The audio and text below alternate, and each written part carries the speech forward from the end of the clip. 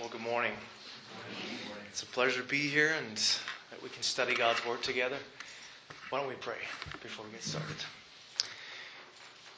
Father, this is a day that you have made, and we rejoice in that. We thank you that you've given us lungs that can breathe today, that you got us out of bed, and that we can be here to study and to learn more about you.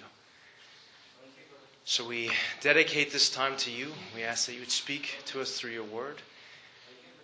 And I ask that the words of my mouth, meditations of our hearts, will be pleasing to you, O Lord God. In Jesus' name, amen. So a couple months ago, I was taking a directive study here at Acadia. Some of you were in that class with me. I'm not going to tell you which ones, you can guess. And one of the traditions of those intensive classes, or classes in general, is at the beginning, you say your name, what degree you're taking, and what ministry you're in, right? You guys remember that? Okay. So we went around, and the most common statement that was made was, my name is so-and-so, I'm in my Master's of Divinity, and I'm serving as a pastor in such and such a church. So this went on, and then there was another student who said her name, the degree she was in, and she said, I'm not in ministry. And this went on for a little bit until we got to Brian.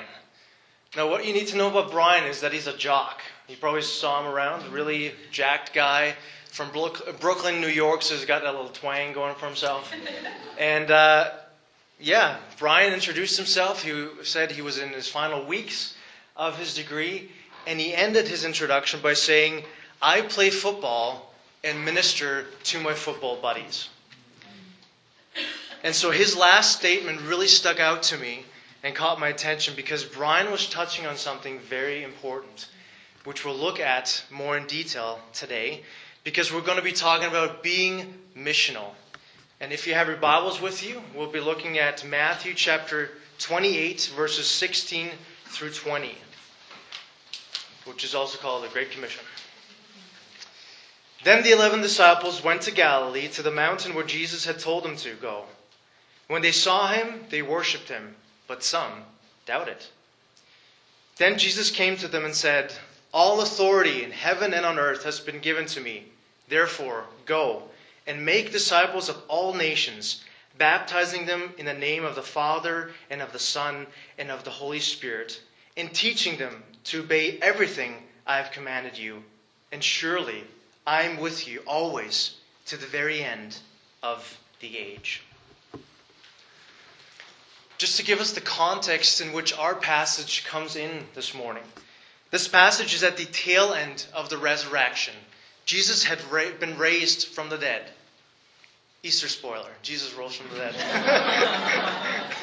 And the soldiers who were supposed to be guarding this tomb could not explain the next morning why the tomb was empty. And so the only solution that these soldiers could come up with was, at nighttime, when we were sleeping, the disciples came and stole the body. And they spread this lie throughout the region. And so this is why they said the tomb was empty. But Jesus had risen from the dead, bodily and physically. And he instructed his disciples to meet him at a specific mountain in Galilee. And so when the disciples came up to Jesus, some were skeptical. They were really wondering, is this really Jesus? Or just some weird person? And so in the midst of this doubting and questioning, Jesus approaches them and says that all authority in heaven and on earth has been given to me. Therefore go and make disciples of all nations. Because Jesus' mission here on earth was coming to an end. And he was passing on the baton to his disciples.